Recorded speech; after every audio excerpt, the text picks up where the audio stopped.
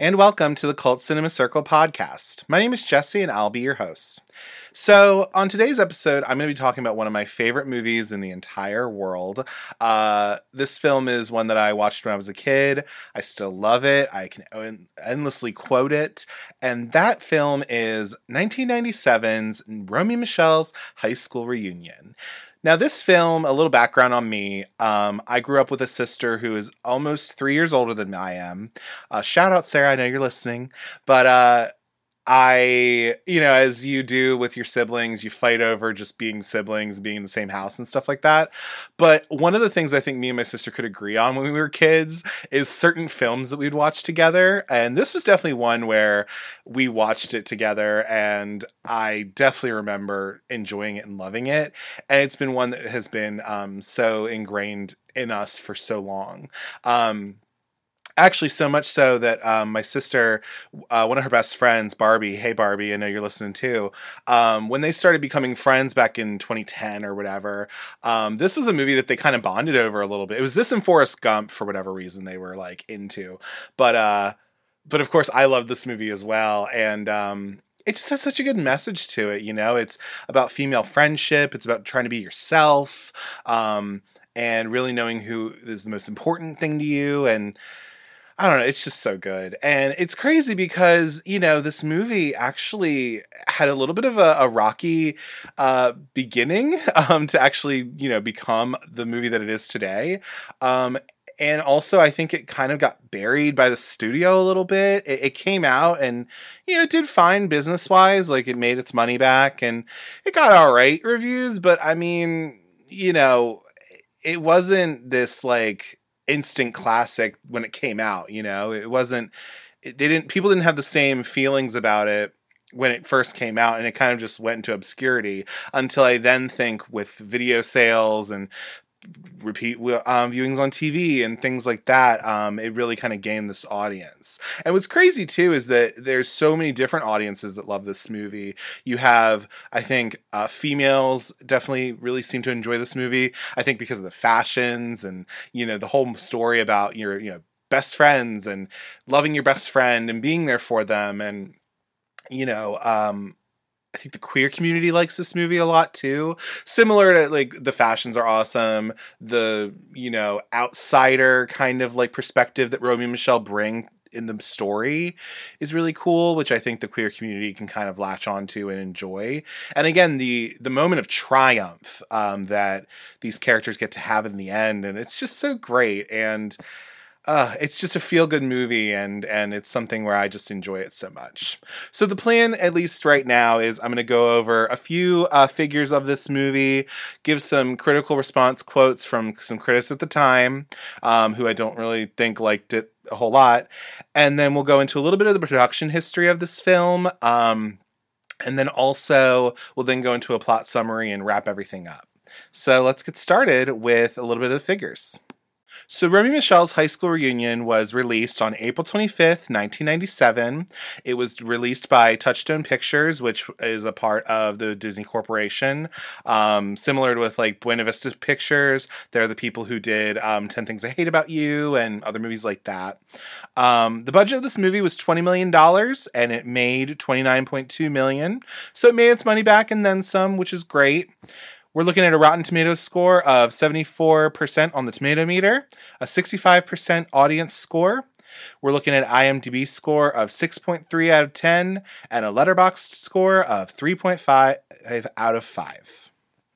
I've got some critical response quotes from some critics at the time. So we have Caroline Westbrook from Empire Magazine stating, "In a film whose lead characters try so desperately to be adored, it's disappointing that the overall effect should be one of indifference." We then have Jane Gnall from the San Francisco Examiner stating, "The movie's charms are frustrated by meandering direction." And then we have John Hartle from Film.com stating, "For all its bright moments, 91 minutes turns out to be more than this joke can sustain." So you can see that some people, I think on Rotten Tomatoes, there were about 16 rotten reviews. And then also some people, like user reviews stating, there are some people who really love the movie, but there's also people who hate it too. talking about like, well, how is it that Romy and Michelle can like afford to live in Los Angeles when like one of them is only working like at a car dealership or whatever? And I'm just like, what the heck? Like, this movie is a movie. Like, it's a fantasy at the end of the day, really. It's not to be taken too seriously, I don't think. So, I just thought that was kind of funny to see those. So then we're going to move into a little bit of a production history of the film. So in order to talk about the production history of Romy and Michelle's high school reunion, I just wanted to give a shout out to my sources that I'm finding this information from. There's at least 3 different articles that I can point you to that chronicle what went on during Romy and Michelle and how this came to be. The first one I have is from Vanity Fair. The title of the article is "The Woman Who Created Romy and Michelle Never Thought They'd Be So Popular." This article is by Garen Piernia. Pirnia. It was published August 24th, 2017. So they did it around the time that the movie came out. I also have another article. It was HuffPost. And the title is "I Can't Believe How Cute I Look." I believe it's an oral history of Romy and Michelle by Matthew Jacobs. This was published April 27th, 2017. It's been updated probably in the past year or so, but that was another good oral history that we have. And then actually the most recent oral history that I can tell you about is, I think, actually really fun. It's actually a Vogue article called "The Blonde Leading the Blonde, An Oral History of Romy Michelle's High School Reunion" by Keaton Bell. This came out April 27th, 2022. So this is the most recent oral history we have. And I think it's hilarious just because Vogue released this, and as we'll find out, Vogue is a part of the story of Romy and Michelle's high school reunion, because one of the students ended up becoming an associate fashion editor for Vogue. So I think that's really funny that literally on pretty much the day that this movie was released 25 years ago, this oral history came out, and it's come out by Vogue, which I just think is really funny. Before we talk about the production history of Romy and Michelle's high school reunion, we first have to start in Los Angeles, California, at the very famed Groundlings Theater and School on Melrose Avenue. And so, for those of you who may not know, the Groundlings is a very famous improv comedy troupe in Los Angeles, similar to Second City in Chicago or Upright Citizens Brigade in New York. LA has the Groundlings. It's the most famous group of theirs. And many people came from the Groundlings. We're talking Paul Reubens, who made Pee Wee Herman, Cassandra Peterson, who made Elvira, Mistress of the Dark, Lisa Kudrow, who's in this film. So many SNL alumni, everyone from Will Ferrell, Sherry O'Terry, Alyssa McCarthy, Kristen Wiig, lots of different people coming from this theater troupe and this theater, school pretty much. And Robin Schiff, the screenwriter of this particular film, was a Groundling. She was actually a teacher at the Groundlings as well. She apparently taught Conan O'Brien, which is kind of cool. And she ended up writing a sketch that was about these 2 women talking about gaining respect in the workplace, while all the while they were also changing into like going out club gear pretty much. And all of this sketch took place in a woman's restroom. And so this particular sketch that Robin Schiff wrote ended up getting turned into a short play called Ladies' Room.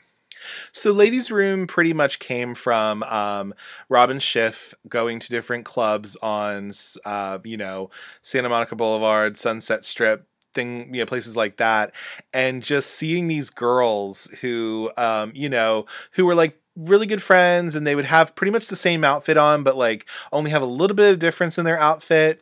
And she even talks about having gone to a club on the Sunset Strip and hearing the most like vapid conversation in the bathroom there ever, where it was like these 2 girls talking, and one of them was like, "Oh my God, I love your hair." And then the other girl was like, "My hair? Your hair? Like, I would trade my hair for your hair in like 2 seconds." And she thought that this was like the most like banal, vapid conversation ever she's heard, but she was able to then take that interaction and make 2 characters in this ladies' room play.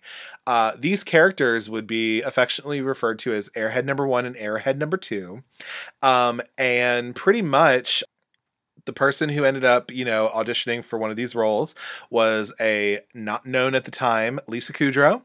And also during the funding audition to get money for this short play, apparently Kathy Griffin was also cast as one of these airheads, I guess. And Robin Schiff, gave credit where credit's due, that she was like, Lisa Kudrow was great, she's really funny. Kathy Griffin's also very talented, but apparently, Robin didn't like how she was kind of ad-libbing things and that kind of stuff. But ended up these two airhead characters in this short play really were able to get good audience response.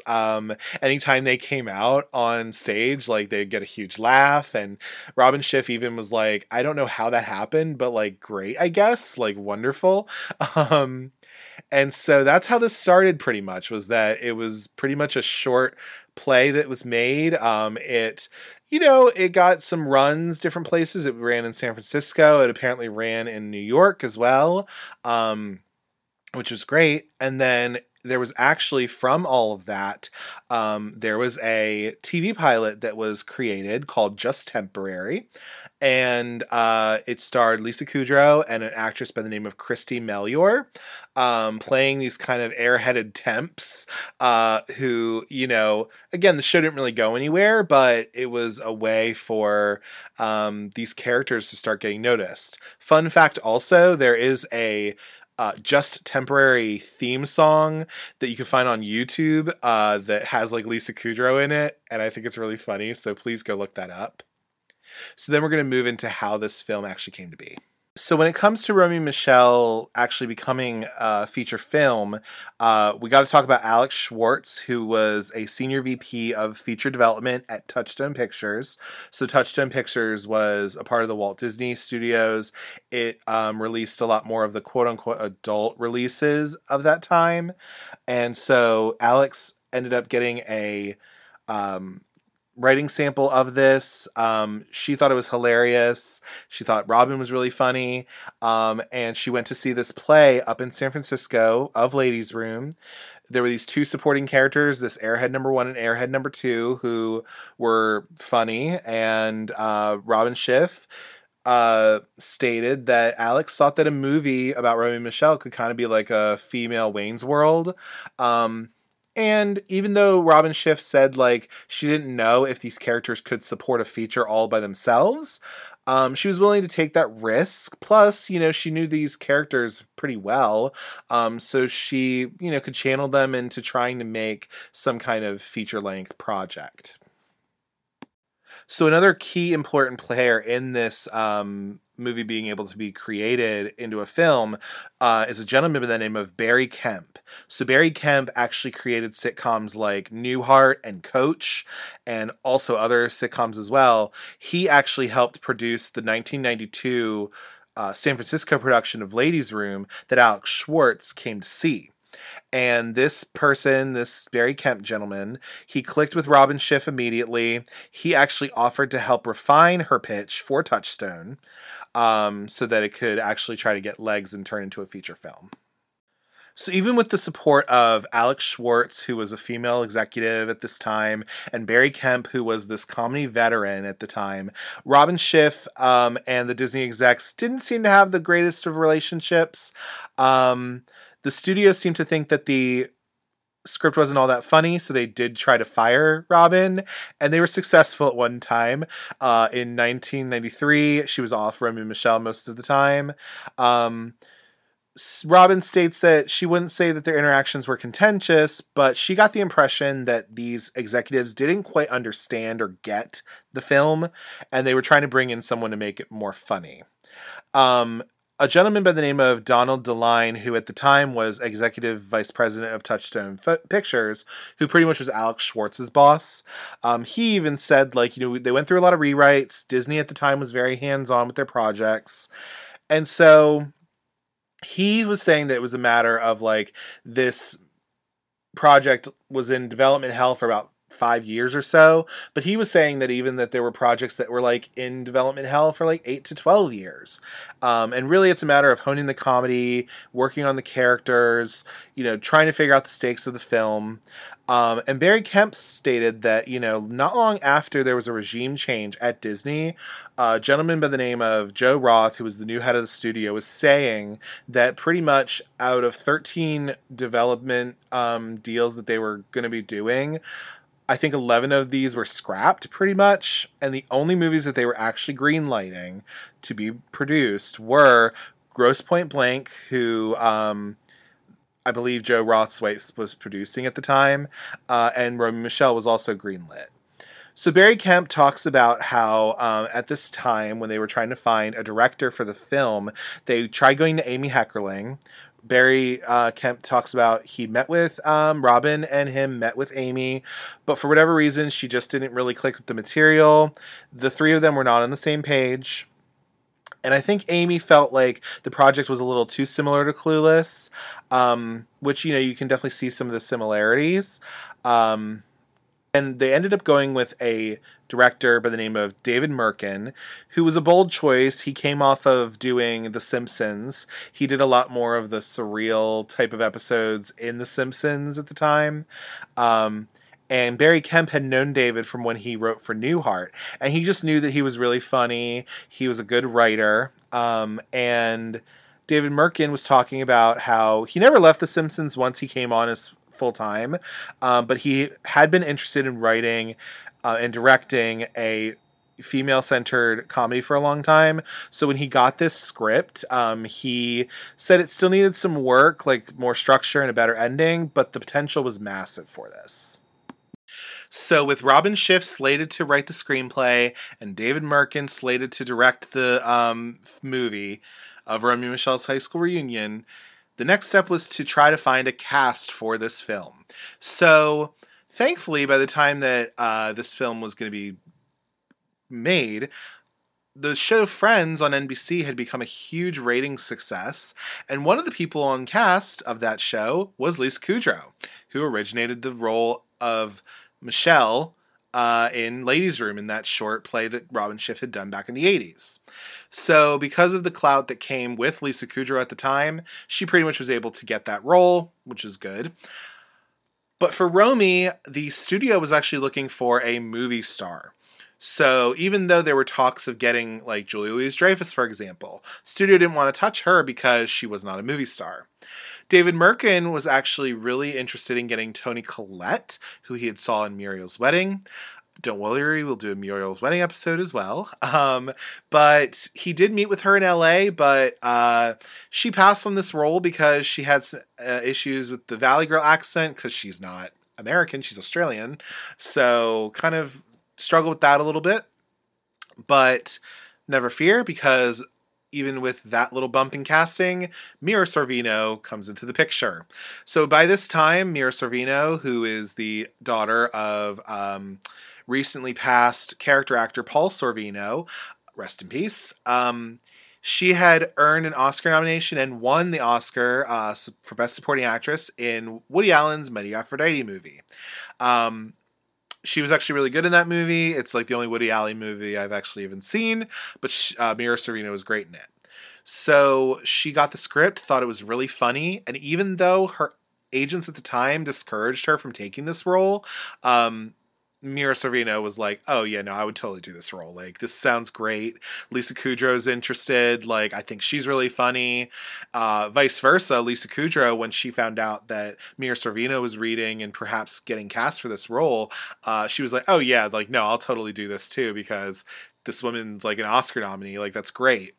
And really, they were able to kind of get a great performance out of one another. You then have the wonderful, beautiful Ginny Garofalo playing Heather Mooney, who is the kind of acerbic, nihilistic, misanthropic character of the film, which is just lovely and wonderful. You then have Elaine Hendricks, who before playing in Romy and Michele, she was the stepmother to Lindsay Lohan in The Parent Trap. And they seem to be all interested in that. Then you have the wonderful Sandy Frank, played by the one and only Alan Cumming, who by this time had not even really been in any kind of American production a whole lot. He was in European productions like Circle of Friends, Goldeneye, and also Spice World, who we'll probably do an episode on that too. Um, but he actually came to America, and he says that Romy and Michele was a big deal for him. He was kind of ambivalent about coming to Hollywood and doing whatever came along, and he thought that Romy and Michele was really great and really funny. He didn't even know how to say Tucson. He thought it was pronounced Tucson, which is kind of funny because he's from the UK pretty much. So it's very funny that he kind of came in there and, it all kind of worked out. Cameron Manheim ended up playing Toby Walters. She couldn't believe that she was asked to play someone in high school when by that time she was literally 35. But it really worked. It seemed so ridiculous when she read this script, but she went into the audition and just played it really well, and she was able to get that part. Vincent Ventresca, who played Billy Christensen, he says that it was pilot season in LA. He had like 4 other auditions he went to before he read for Romy and Michele. He's from Indiana. He was the jock / prom king. So he even said that this was not really much of a stretch for him to play Billy. Mia Cottet, who played Cheryl Quick, one of the A group, she said she left home at 14 to become a ballerina, but then she got too tall and instead she became a showgirl. So she would occasionally wear a G-string to go dance in places like Paris or Monte Carlo, but she also did a lot of commercials, and when the opportunity came up to audition for Romy and Michele, they were kind of looking for different people, and she was able to get into the role and book the job. Kristen Bauer Van Straten, who was on True Blood as Pam. She found out that years later, a casting assistant who worked on Romy and Michele threw in a headshot of somebody that she thought would be good for a role, and that was Kristen Van Straten, Kristen Bauer at that time at least. And so that's how she was able to get her role as Kelly Posinger. Julia Campbell, who played Christy Masters, said that after her audition, she was told that she was David's choice to play the role, but Disney had to give him the final okay. But that pretty much she knew she could play the mean popular girl, and she was the only one who could do it, By this time, Julia Campbell had been on Friends, I believe, at that time. She had done a little, kind of guest star here and there. I think she came from soap operas as well. So there you go. You have some of the cast there and, all these people getting together.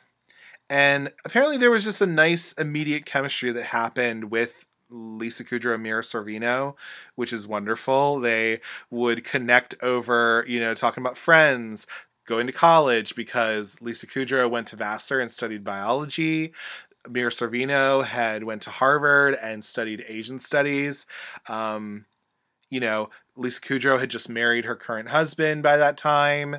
Mira Sorvino was, before she got married, was dating Quentin Tarantino, which we saw in her acceptance speech for her Oscar. And so there was just this like immediate chemistry that they had as a duo, which I thought was really great.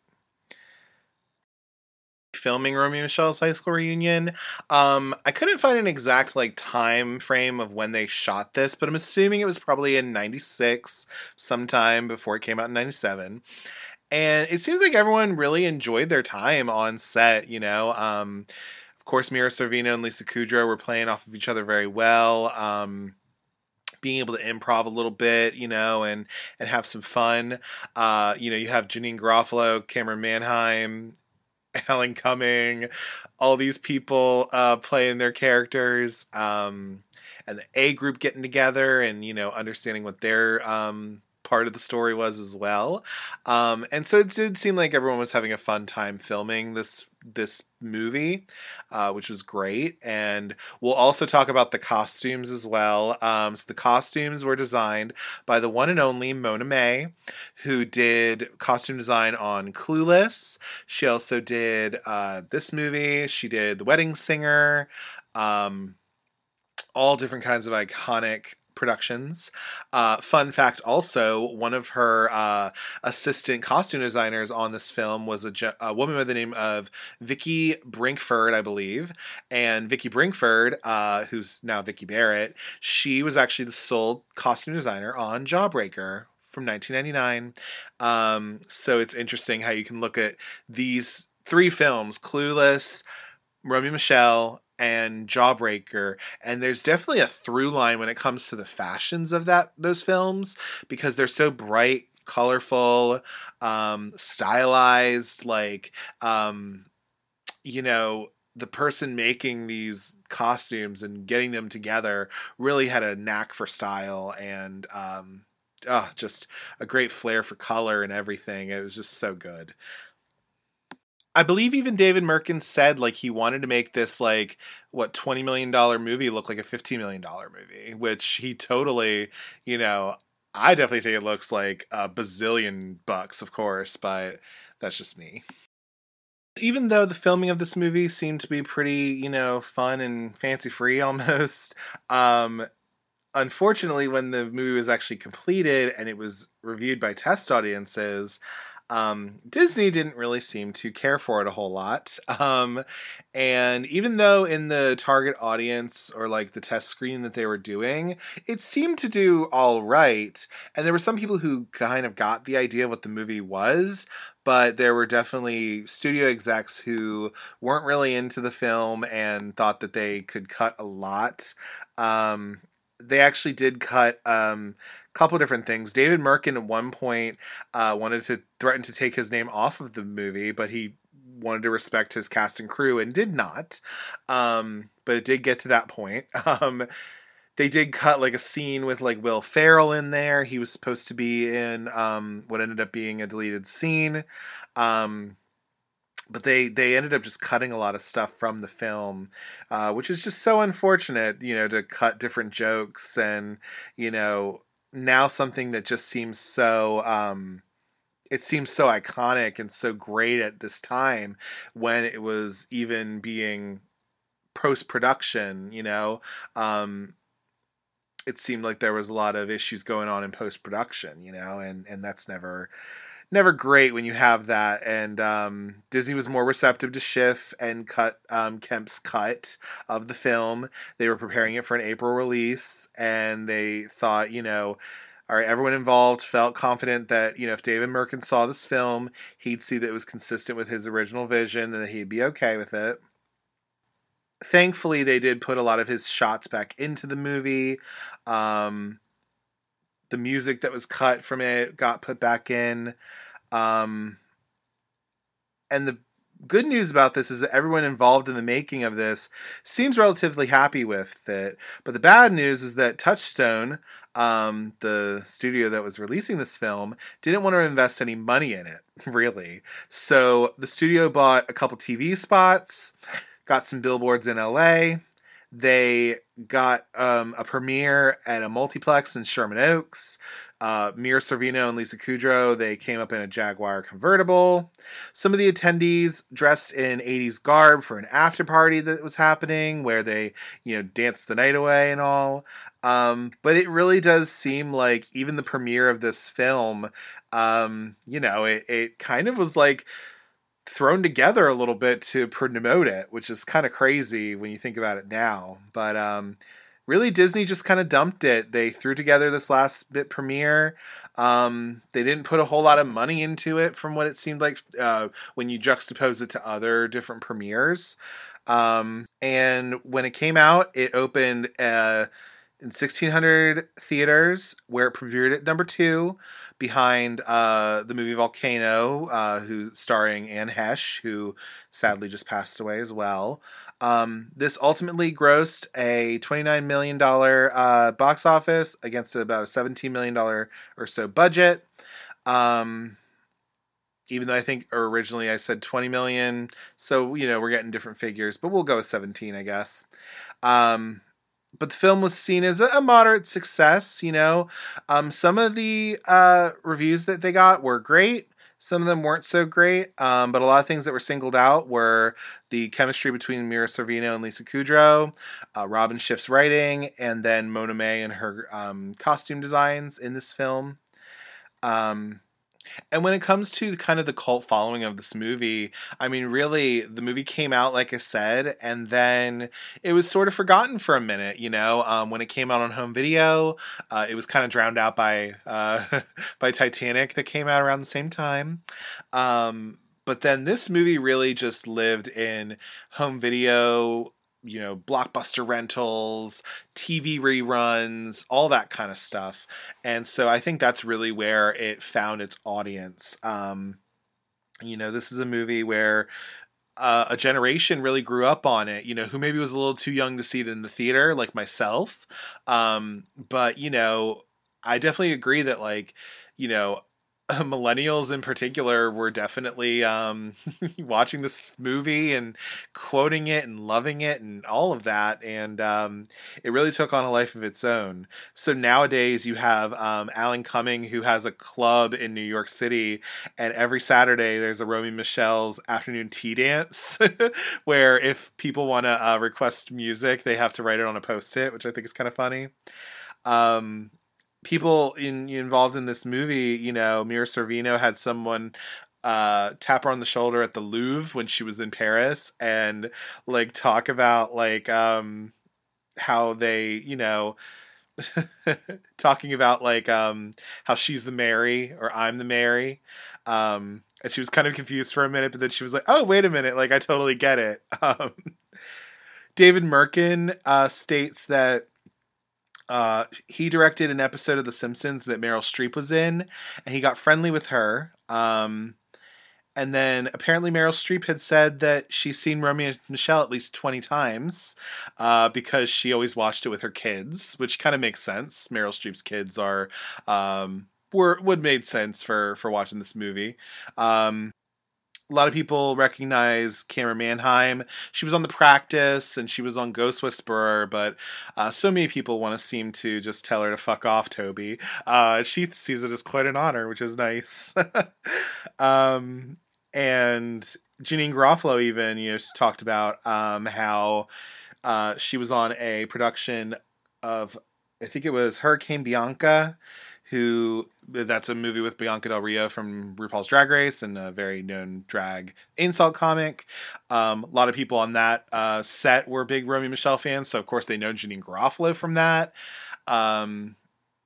Robin Schiff says that Peaches Christ, who is a very well-known drag queen in San Francisco, has her own podcast talking about different cult movies. She's a big fan of this, and actually for the 20th anniversary, they did a whole live reenactment of Romy Michelle with Trixie Mattel and Katya Zamolodchikova. It got sold out, of course, and even in the article from Vogue, Trixie Mattel talks about how this movie was such an important thing for them as a, you know, a drag performer and just a little gay boy in general, which is just really funny and hilarious to me. But yeah, this movie has really taken on a life of its own, and it's really kind of gained this following. So much so that when in 2022 they had the Screen Actors Guild Awards, Mira Sorvino and Lisa Kudrow actually presented an award together, and they had these suits that were kind of coordinating from Romy Michelle, which I thought was hilarious. And you know, there is some hunger there of a sequel being made. There was a prequel called Romy Michelle in the Beginning, which was like a backdoor pilot for a prequel series that didn't get picked up. But there is interest in maybe making a sequel. I think when it comes to a sequel, I'm weary of it, just because I do think it could be well done in a way. I think it is funny that in this article from Vogue, Janine Garofalo says something where she says, if Disney can remake Cheaper by the Dozen with Zach Braff and Gabrielle Union, then they can definitely do another Romy Michelle. I think a big thing would be just having Robin Schiff as part of the writing staff and her writing it, which apparently she does have like a running draft of a sequel of some sort, which is cool. And then it seems also like a lot of people, even who were a part of this movie, they said that they would absolutely do a sequel. So that gives me hope that at least like if a sequel was to be made, it would be good in good hands, which I love. So now, since we've gone over all that production history and all that good stuff, I've taken about a half hour of time to do that. Let's move into our plot summary. So the movie begins with a bunch of different patterns that are being folded by two off-screen hands, and we learn that the movie is called Romy Michelle's High School Reunion. As the No Doubt Just a Girl track is playing in the background. So we then see a tracking shot over the Pacific Ocean that then tracks into a Venice Beach front apartment that is occupied by Romy White, played by Mira Sorvino, and Michelle Weinberger, played by Lisa Kudrow. And what they're doing is they are in their beds, respectively, eating popcorn and watching Pretty Woman for the 36th time. And thankfully, even though they've seen Pretty Women like 36 times, they never get tired of making fun of it. So then you transition into the girls getting ready to go out. They're getting changed. And Lisa Kudrow, Michelle is noticing that Romy may have lost a little bit of weight. And Romy's talking about how, she did just invent this fat-free diet where all she's had to eat for the past 6 days are gummy bears, jelly beans, and candy corn. And, Michelle just really wishes she had that discipline. We then see the girls in their final outfits to go out, and they're just talking about how cute they look and how they're just so happy that they can say that and they know they're not being conceited. They're just being honest.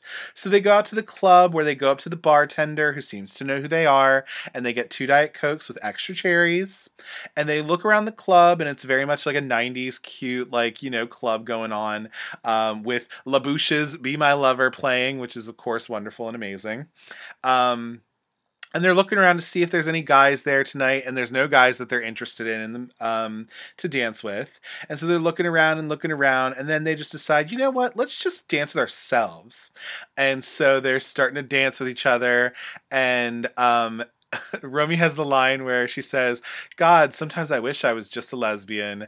And Michelle very nicely asks her, she's like, you want to have sex so we make sure if we are or not? And Romy says, yeah, right, Michelle. Just the thought of having sex with another woman creeps me out. But then she does state, but if we're not married by the time we're 30, ask me again. So at least she's, somewhat open. Gay rights. Appreciate it. And then they're just dancing and just like having this nice little choreographed dance to the Bee Gees' Staying Alive, which is always great. From the club, we transition over to the Jaguar dealership where Romy actually works as a cashier. We are then introduced to Ramon, played by Jacob Vargas, who is a service worker at this dealership. He is told by Romy to quit jerking off and bring the car around for the customer that's in front of her. And Ramon seems to be really interested in Romy. He says, Romy, you're looking hot today. And she then says, yeah, it's because I'm sweating like a pig in here. And the air conditioner is working in the service office. Maybe you can come down over and cool off. And Romy just says, right, Ramon, that'll happen. And she very nicely tells her customer in front of her, I'm sorry, ma'am, he's such an asshole.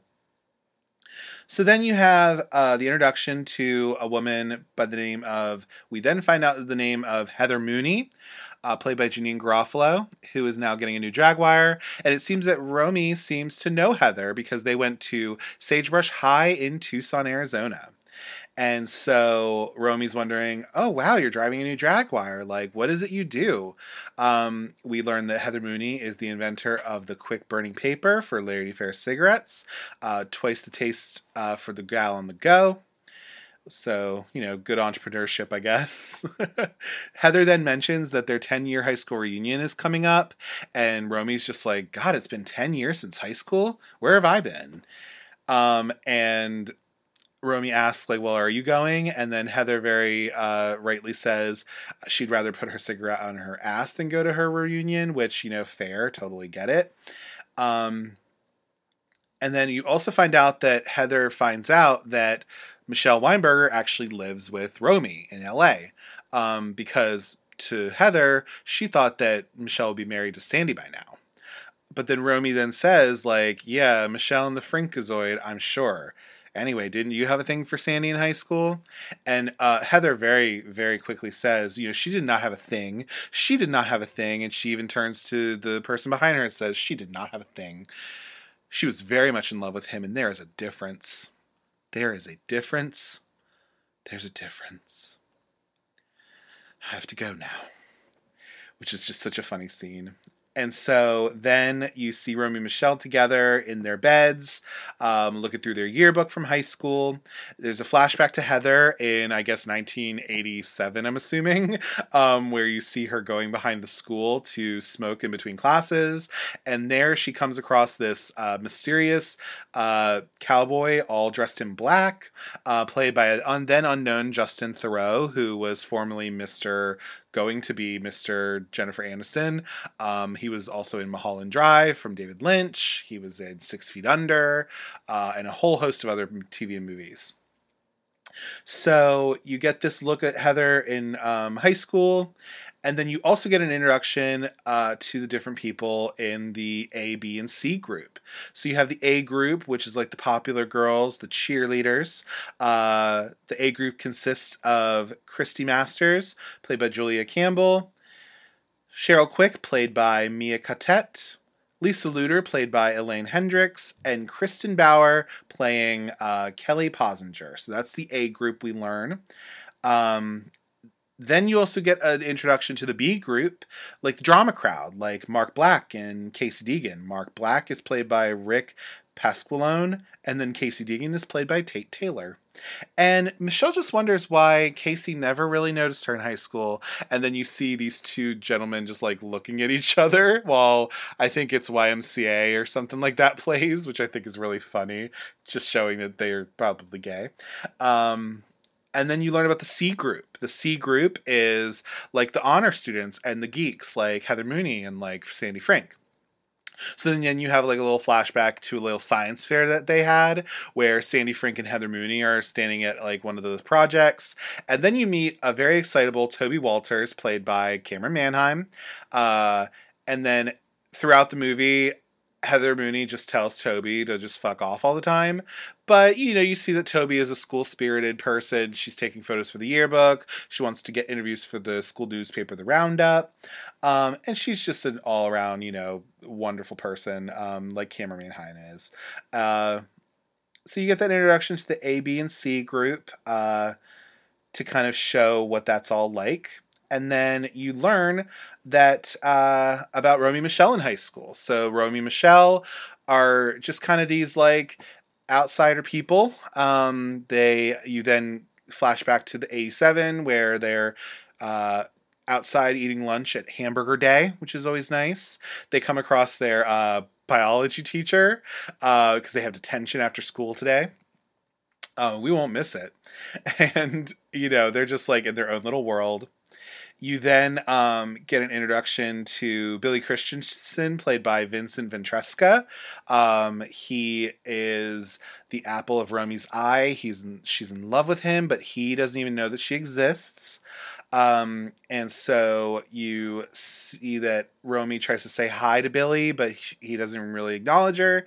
Instead, he goes over and kisses his girlfriend, Christy Masters, played by Julia Campbell.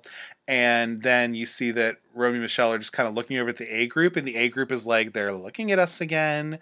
And they decide, Christy decides to play a little prank.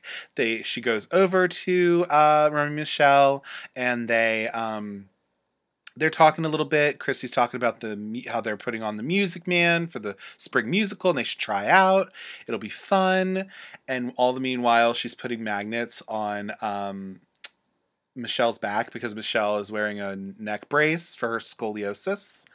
And so, then Christy takes Romy's hamburger and just like eats it and is like, just walks away.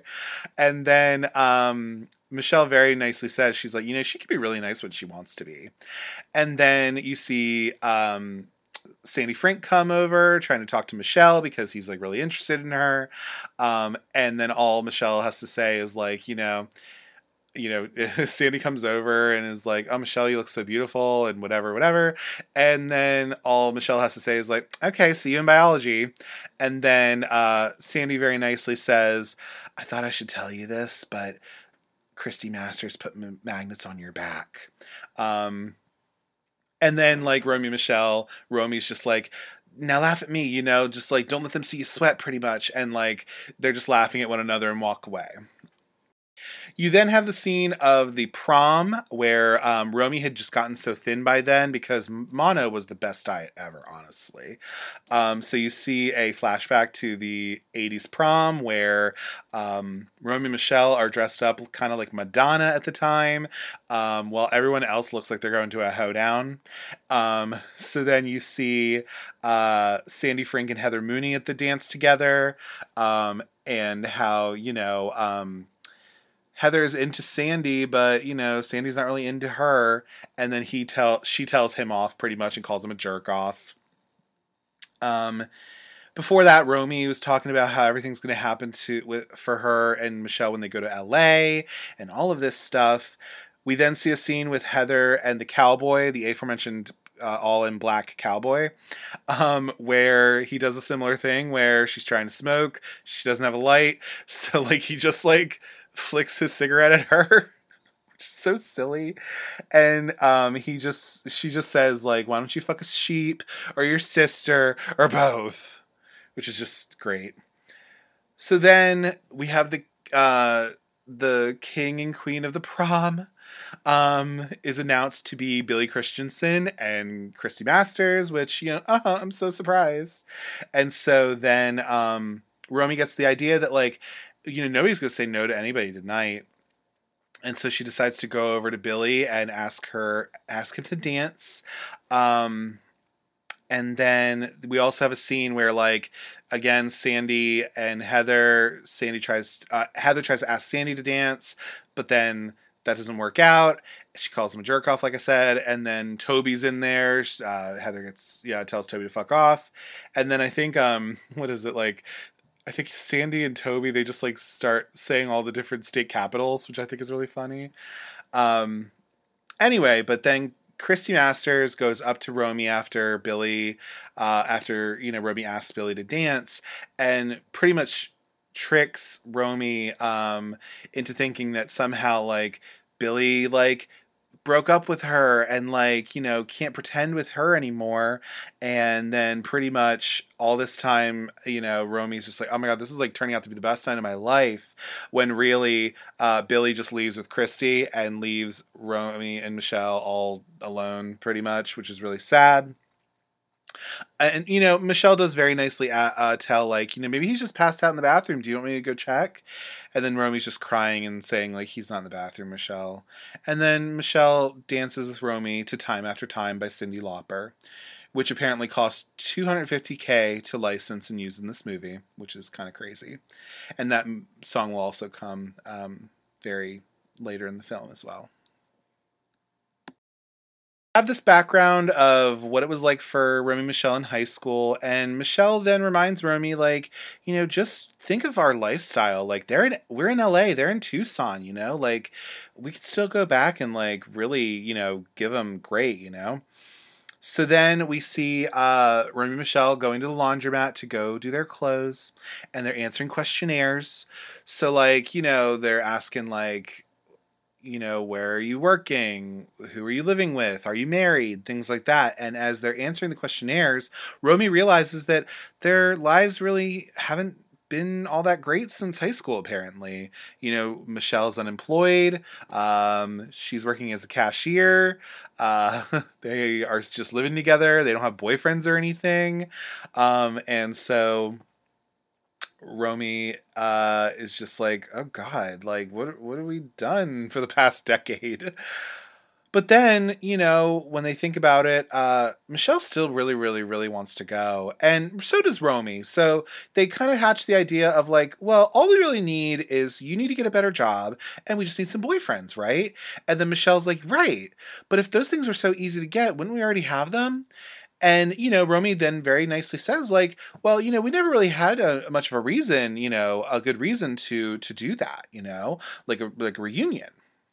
And so she decides to, all right, let's see. Like, I'm going to find us some boyfriends. Romy's like, I'm going to find us some boyfriends, and you can look for a cool new job.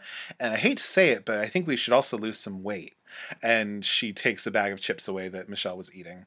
Um, so then you have it transitions from that scene into a spin class that Romy and Michele are in, where they're talking about how they have to lose weight, and they are in the spin class, and I think Michelle's talking about how, like, back in high school there was always, like, in math class there was always a word problem about, like, this guy is in a rowboat going this amount of miles, and then something else is happening this while. How long will it take for him to get to town?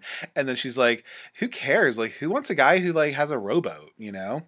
And so then you see the spin instructor going up and down on the cycle, and, like, she's having the rest of the class do it. And then Romy says to Michele, she's like, hey Michele, what does this remind you of? And then Michele just is like, oh, I know, this lady is sick. So then we see Michele trying to find a job. So she goes over to, I believe, Versace, or Versace, as showgirls people would appreciate. But she goes to try to get a job there. And she tells the guy that she's talking to at the counter, she's like, and I know that if you gave me a chance, I could, like, sell the shit out of this stuff. So she, like, tells a woman who's, like, trying something on that she looks really good. And Michelle's all like, oh, I have a great, like, believable way of just, like, telling people that they look really good when I'm really just like, And she thinks that the woman overheard her. And the guy at the counter, who's a British guy, he's like, well, thank you for coming in, but I don't believe we'll be taking on any more staff. And then Michelle's just like, taking on any more what? And he says, staff, employees. And then she's like, oh, staff. I didn't understand with your big accent. And then she realizes, like, oh, okay, all right. So then she says, well, if you don't want people to get a job here, you shouldn't let them fill out an application. And then the guy tries to say something to her, and then she's like, no, that's all I have to say, which I think is great. Then you see a scene with Romy at a club, who has her little bag and a little silver outfit on. She has a guy come up to her, and she says, oh, hi. Is that an Armani? I thought so. So what do you do? And the guy who she's talking to says, I'm a suit salesman. And this is where we get the beautiful quote of, would you excuse me? My shoe is filling up. I cut my foot open earlier and my shoe is filling up with blood. Where she then in turn turns around and walks away with a limp to go and, like, try to heal her cut up foot. So then we see Michele trying to get a job at Barney's, and that doesn't end up working out because they don't have any openings, but they might have that opening at their discount outlet. And then you see a little kickboxing class that Romy and Michele are doing as well, as part of this little fitness journey they have going on. And, what is it? Romy is like, hey, no job, a job is better than no job at all. And then Michelle's like, so how's the boyfriends going on? And she's like, that's not really working. And then Michele says, well, where Dana met her new man, he's a William Morris agent. And then Romy's like, showbiz, good job. Where does she meet him? And then I love this scene where it just pans and it cuts to Romy, and she's right in the frame, and she says, hi, my name is Romy, and I'm an alcoholic. She goes to an AA meeting to try to meet some boyfriends, and it's very nice. Like, everyone says, hi, Romy, and then she just says, hey, which is always just great. Then we see Michele going to the little bargain mart where she apparently is supposed to now work, but she's, like, creeped out by the whole situation, and she would just like to go. So she decides to turn that job down. Then we also see a scene where Romy goes to the MTV show Singled Out, which, for those of you who may not know, Singled Out was a dating show that was hosted by Jenny McCarthy in the 90s, and it was these singles who try to get together and, get a date, pretty much. And she says, I would not even be here if this was not, like, a dating emergency. And the little snappy receptionist says, our cutoff is 25. Try VH1. So then you see Romy and Michele on the treadmills. They're just like walking slowly. And Romy's like, I can't just believe you would turn down a job. And then Michelle's like, how am I supposed to impress people by selling, whatever at Bargain Mart? And then, Romy is just like, ugh, I'm going to go weigh myself. And so then she weighs herself and she has been killing herself for this like whole week and she gained a pound. And then Michelle's like, well, that's impossible. Did you deduct 16 pounds for your shoes? And then Romy's just like, you know what? I'm just not going. Like, screw it. And then, you know, this comes to the realization that, like, oh, God, we were delusional for even trying to think that we could just get boyfriends and better jobs in 2 weeks. And Michelle's like, but I thought you said we could.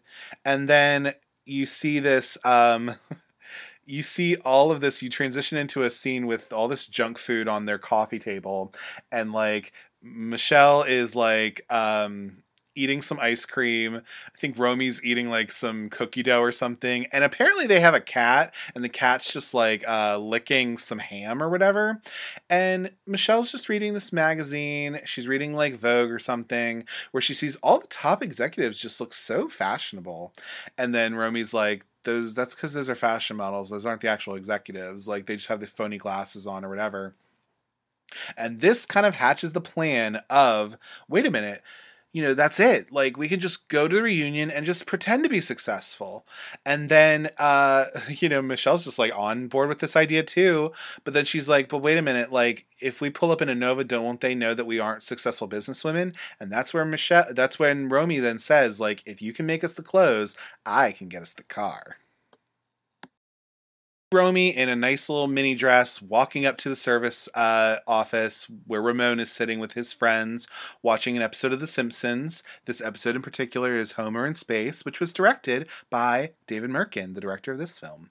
Anyway, so Romy talks to Ramon about how apparently he just got a great deal on a Jaguar convertible and he's fixing it up, and that, can I borrow your car? And then Ramon's just like, well, what do I get? And then Romy's like, well, what do you want? And then Ramon's like, oh, Romy, you know what I want. And then she's like, well, I'm not going to have sex with you to borrow your stupid car. And he's like, well, I got to get something out of it. And she just says, all right, close the blinds and we'll work something out. And this is where you hear the most believable sexual sounds ever, where you just hear Romy going, oh, Ramon. Oh, Ramon, while the blinds are like closed. And then his Ramon's like service buddy friends are like outside the window just like listening in on this, and you can see that like Ramon is kind of feeding her what to say and everything, and talking about like, is that an earthquake? No, it's Ramon. It's just like so silly, and he wants her to talk about his penis, but like, she's just like, I'm not saying that. And he says, well, say something nice about my penis. And then she says, oh, Ramon, your penis is so powerful. I'm coming. Okay, get off me now, which is a mood. And so she says, well, you wanted it to be believable. So then she is able to get this convertible from Ramon.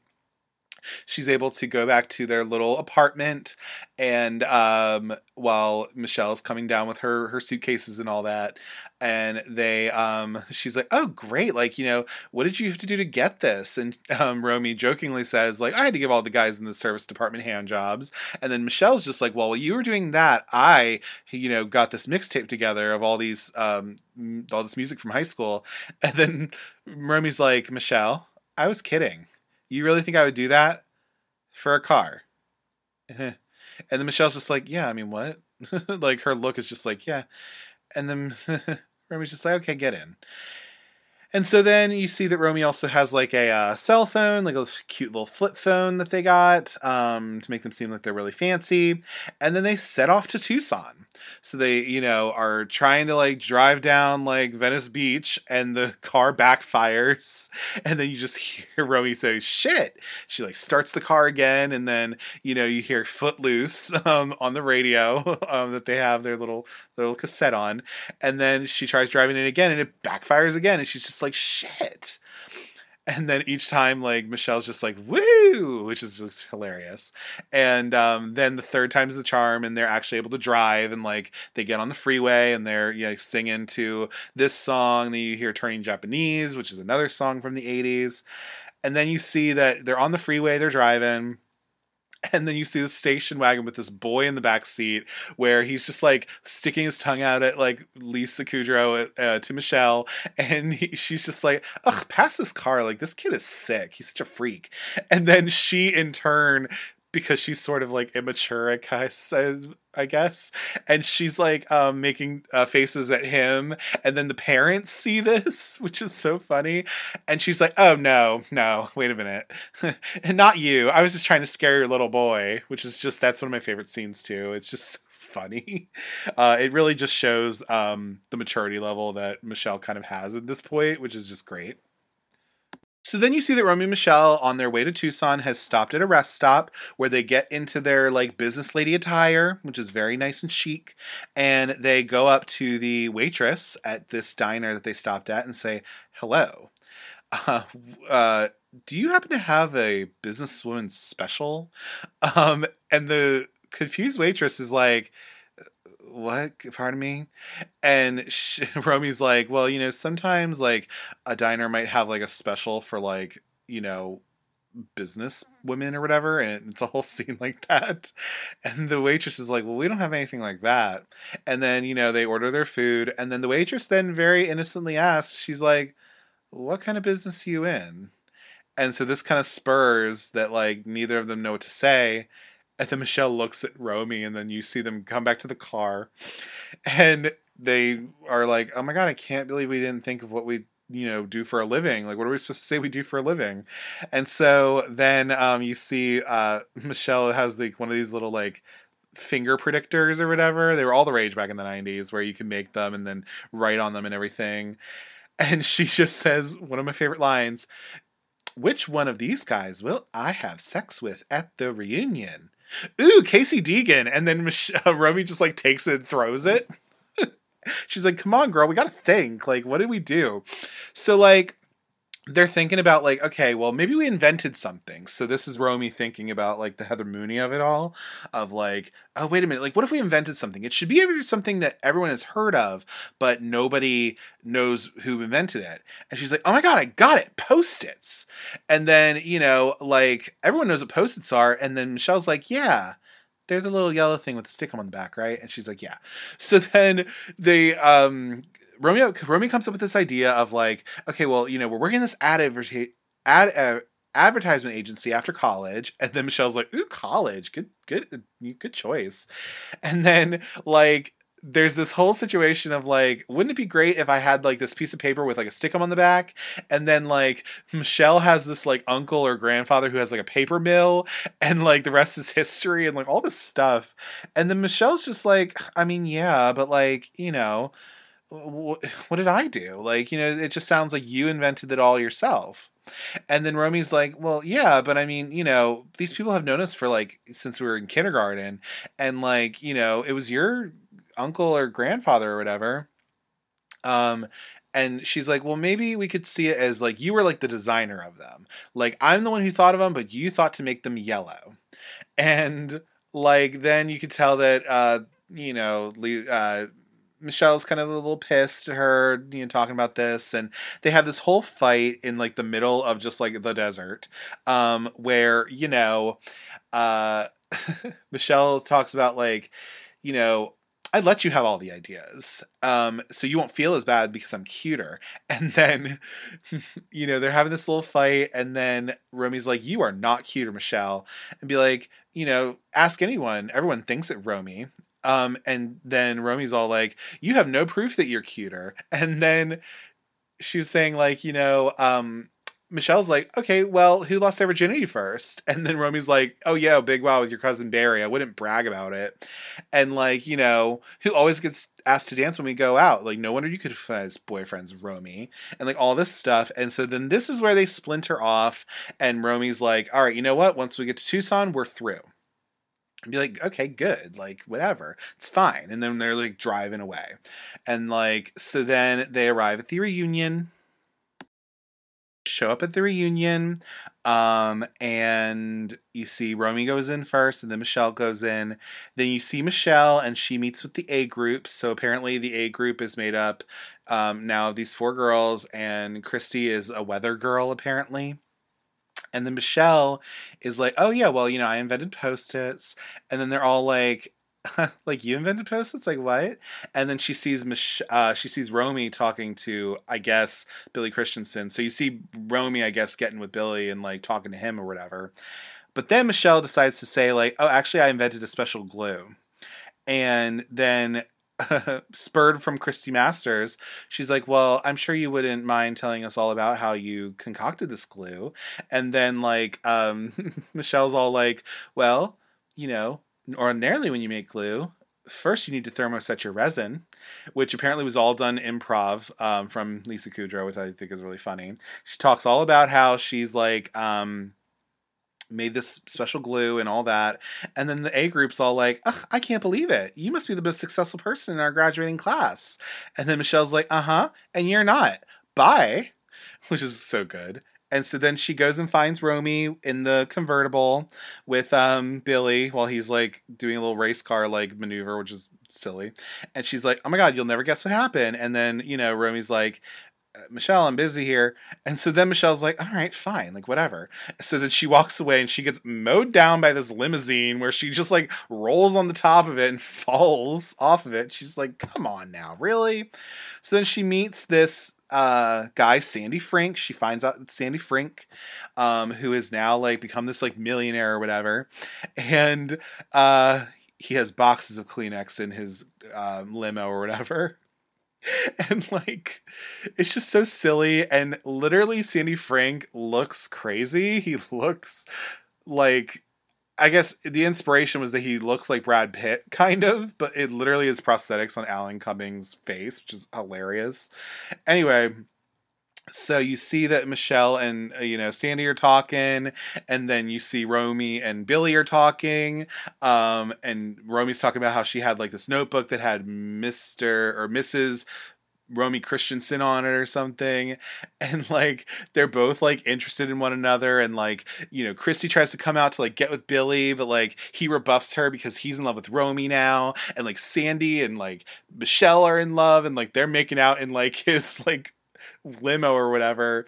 And then you see there's like, once they're done making out, like Michele and Sandy, you then see Cameron Manheim, like Toby, is just like floating above the sunroof of the limo. She's like, "You guys, we're about to announce the winner of the vote. Come on!" And then you see Sandy just like fly out, which is like, okay, what the heck's going on here? So then you have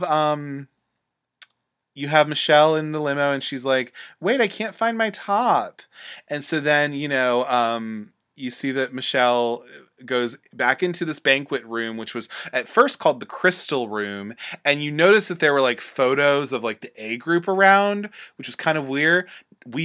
Now it's the Christie Room, and there's just like big photos of Christy Masters all over the place. And then you see balloons of like carrots and bananas. You see some of those as well, and you just see this whole like thing. And now there's apparently this vote that happened of like the most changed for the better since high school, and it's a tie. It's Romy White and Michele Weinberger, and they both get their little like medals or whatever.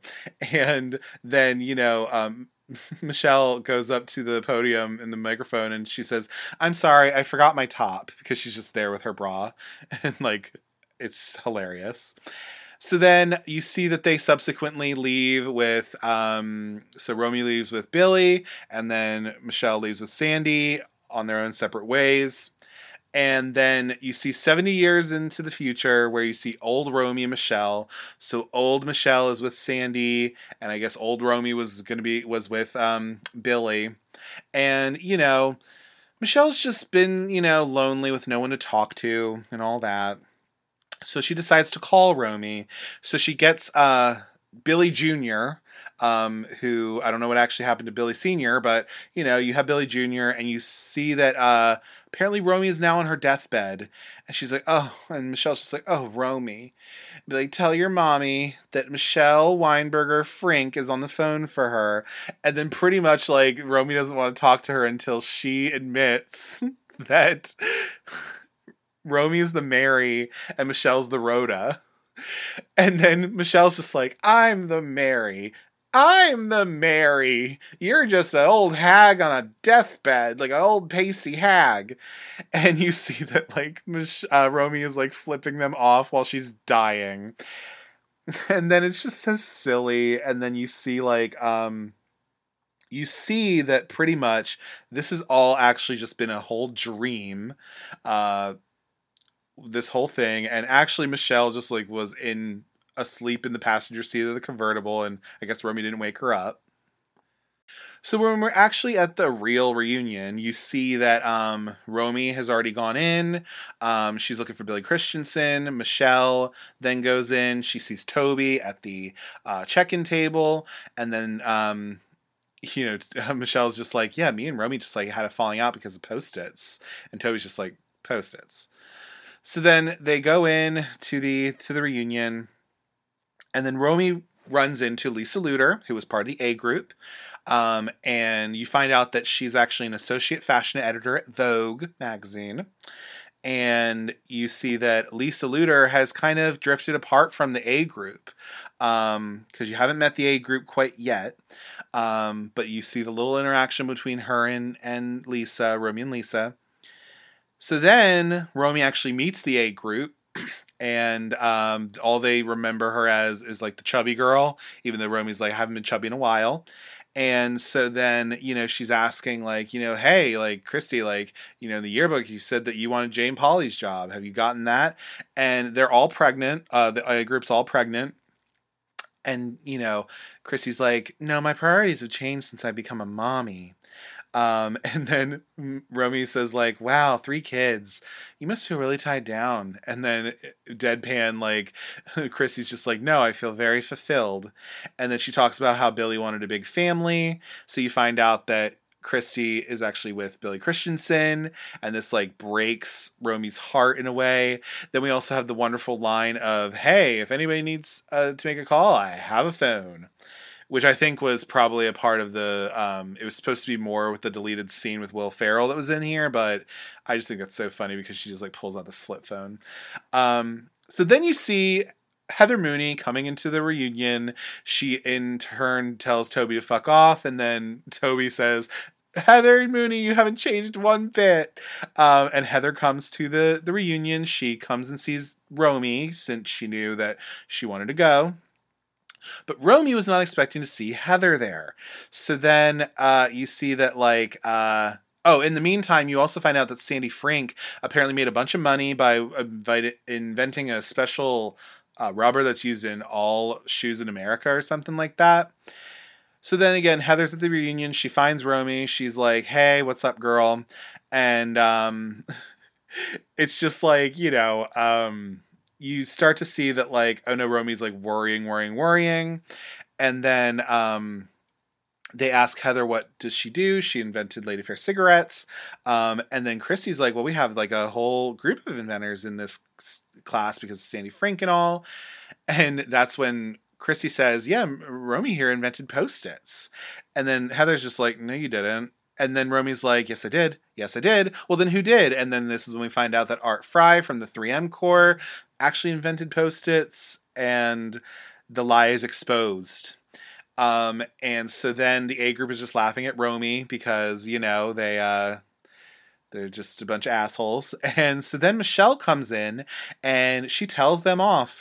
First they greet her as Back Brace Girl, and then she's just like, shut up, and we're not the ones who got fat. And then the A group's just like, we're pregnant, you half-wit. And then I love the line, oh yeah, well, I hope your babies look like monkeys. So then you see that, Romy and Michelle, they get together. Romy's like all sad because she's just like, oh God, like I feel like such an idiot. Like, and honestly, like Michelle's just like, girl, like, don't worry about it. Like, there's worse things in the world than making up some dumb lie, like losing your best friend. Like I had this dream, Romy, that we were like old, but we were like really, really old, and we weren't friends. And really Michelle telling her, like, girl, don't worry about it. It's fine. So then you see Romy and Michelle getting into the groove of everything. Christy is at the main podium talking about, like, oh yeah, like Lisa Luter is like an associate fashion editor at Vogue, and this guy is like on the Dallas, football team or whatever. And then Christy outs Romy and Michelle at the gig and tells them that Romy and Michelle invented Post-its. And everyone's just laughing at them. It's like really embarrassing. And Romy's just like terrified and horrified. So then she runs to this little like changing room thing or whatever. And she just throws her purse and she's all like, ugh, like I was just like, we shouldn't have even come. Like, we're just a bunch of like, we're the same way as we were in high school, like da-da-da, all this. And then Michelle gives some sage wisdom of being like, you know what, Romy, like ever since we've been here, like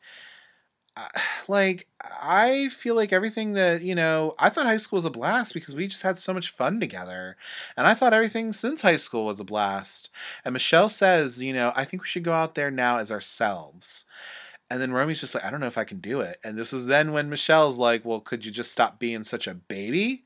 Like, God, I feel like I've been chasing you around this whole reunion all this time. And, we are going to make the best of this, whether you like it or not.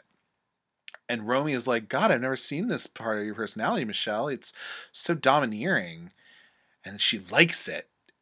And then Michelle's like, me too. So then you see that they finally decide to accept themselves. They, rat out their hair and they put on these cute costumes that they got, these like cute dresses.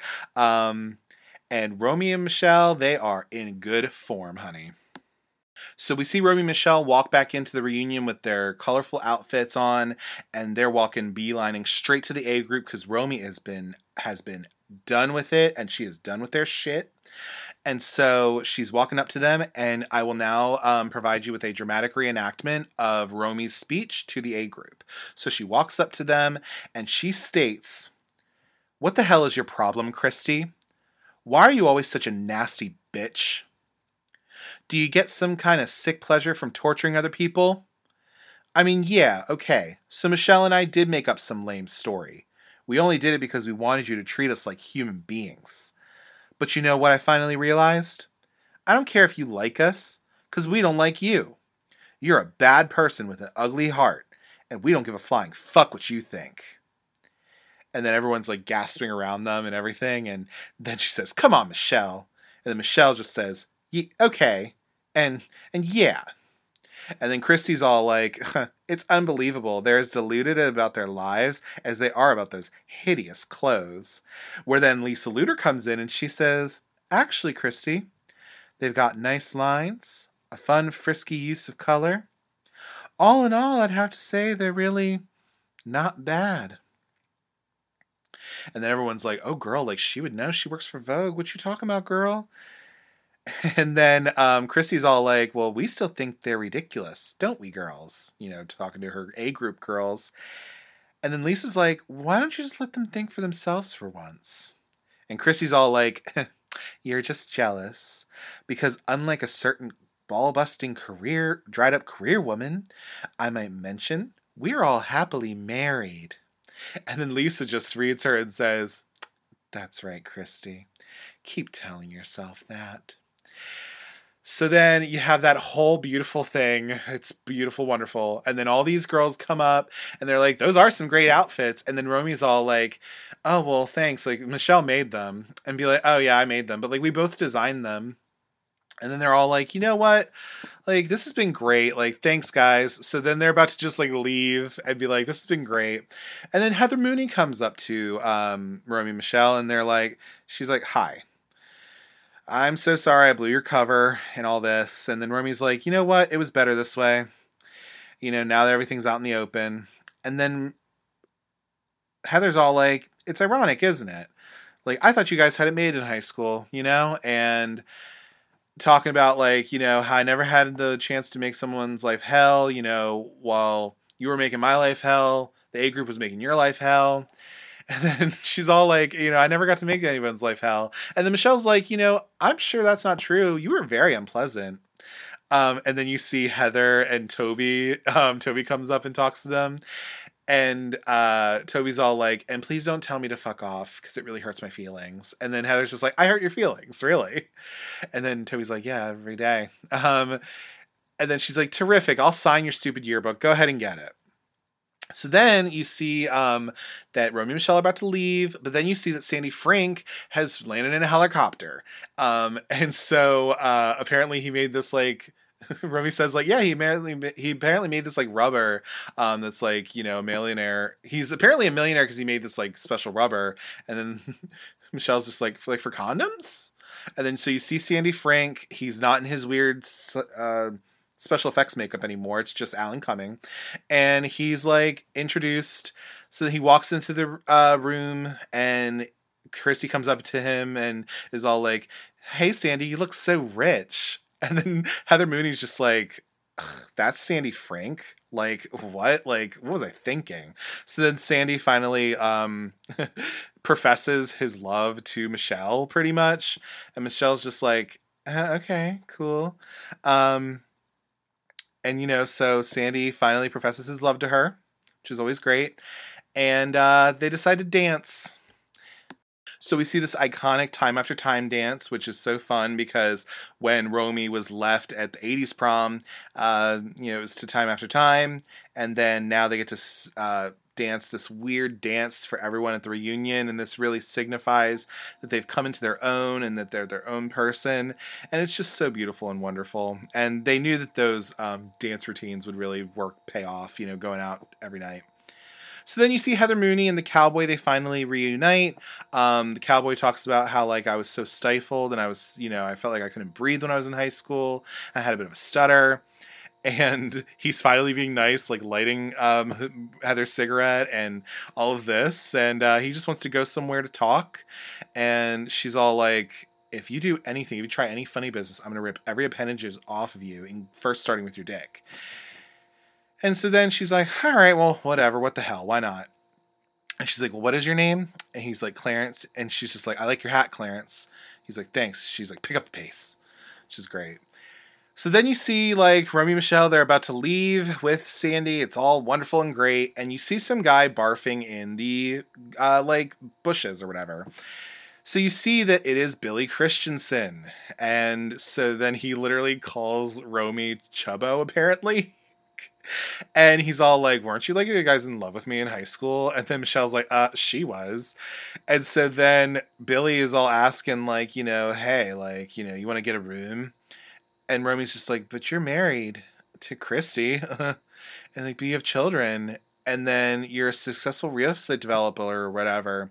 And then he's all like, I do drywall for her, dad's construction company. And this other kid, don't even know if it's mine. And he's just a total piece of shit. And so then you see that you see Romy's just like, all right, you know what? You better get that room. Go up, wash your face, get naked, and I'll be up there in 5 minutes. And he's just like, all right, so, your dream's going to come true. And he like says bye, and he like touches Michele, and she just shudders and goes, ew, which I totally understand. And so then Romy's like, now he's going to feel what it's like to wait. And then it's just so nice. And then so Sandy and the girls get into his helicopter and they fly off. And while they're flying off, they see Heather Mooney and the cowboy. They're like making out behind the building. She's like, go for it, Heather. And it's so funny. And then you go 6 months into the future where apparently Romy and Michele, from a loan given by Sandy, they have opened their own boutique called Romy Michelle's, where they sell different fashions. They're doing really well, and they have the slogan of have a Romy Michele day, which is great. So then you see Heather Mooney there, and she has this dress, and she's like, all right, just ring it up if you must. Be like, okay, can I have the tag, please? And then the ending scene is that Romy and Michele are talking. Be like, you know what? Despite that surly demeanor, I think we've just given her a big gift. I mean, being able to give someone like Heather Mooney the way to express herself through fashion, we could have really changed her life. And then Michelle's just like, yeah, yeah. For me, though, it's like I've given birth to like a baby girl, but she's like a big giant girl who smokes and says shit a lot, you know? And then Romy's just like, yeah. And Michelle's just like, yeah. And Michelle's just like, let's fold scarves. And they're like, okay. And they just end the movie folding scarves in their nice little boutique. And that's the end of Romy and Michelle's high school reunion. So, as I stated before, I think this movie is just so fun and fancy free. It is a movie that I don't have to think a whole lot about. I can just throw on and quote it all the time. It makes me feel good anytime that you may have a low point or, whatever. I can always throw it on and just, I know every line to it. It makes you feel good. It has a good message to it. And I just think it's such a unique film for the time. I haven't really watched I haven't watched Dumb and Dumber or anything, so I don't really know much about it, but this is my penultimate, this is the movie where I just really enjoy it so much. And just finding out some of this production history of how rushed this movie was, how the studio kind of wanted to bury it, and it's now found this cult following, which I think is just so great, and as I stated earlier in the podcast, this movie has so many different communities that it touches. I think women really like this movie because it's very female centric. It has a, woman screenwriter, female leads. It's about female friendship. You love it. The fashions in it are amazing. The queer community, I think, can really connect with this movie. Similar with because the fashions are iconic and they're great, but also just these two outsider people are able to finally accept themselves, and it's just so lovely. So if you haven't already taken a chance, if you haven't already watched Romy and Michelle's high school reunion, I definitely recommend it. It is currently right now on Amazon Prime, I believe, so you can pull up and watch it there. I definitely recommend owning this movie if you want. It's definitely great in the repertoire. And absolutely just, do yourself a favor, give yourself a treat, and please watch this movie. It's just so, so fun. As always, if you'd like to get in touch with me, you can do so at cultcinemacircle@gmail.com. If you want to give any movie recommendations, give feedback on the show, or if you'd like to just say, hey girl, hey, you can totally do that too. I'm open to all of it. You can also follow Cult Cinema Circle on Instagram and Twitter. Instagram handle is Cult Cinema Circle, and Twitter handle is Cult Cinecircle. On those platforms, I tend to post when the episode goes live. I'll post what the next episode is, all that kind of good stuff. I make Instagram stories on the movies I cover and things of that nature. You can also follow me on Letterboxd. My Letterboxd username is Jesse, Jesse, Kremp, Kremp. On there, I log the movies that I watch. I write little reviews on the movies that I watch and things of that nature over there. Be sure to rate, comment, and subscribe to the Cult Cinema Circle podcast on your podcatcher of choice. The show can be found on Apple Podcasts, Google Podcasts, Audible, Spotify, all over the place. Be sure to leave 5 stars, and you can leave a 1 to 2 sentence review. It helps the show get seen by more people. And if you think that you have some friends, acquaintances who might like this podcast, please feel free to share it with them. Spread the love around. Thank you so much for taking the time to listen to this week's episode of the Cult Cinema Circle podcast. And remember, have a Romy and Michelle day. Thanks. Bye.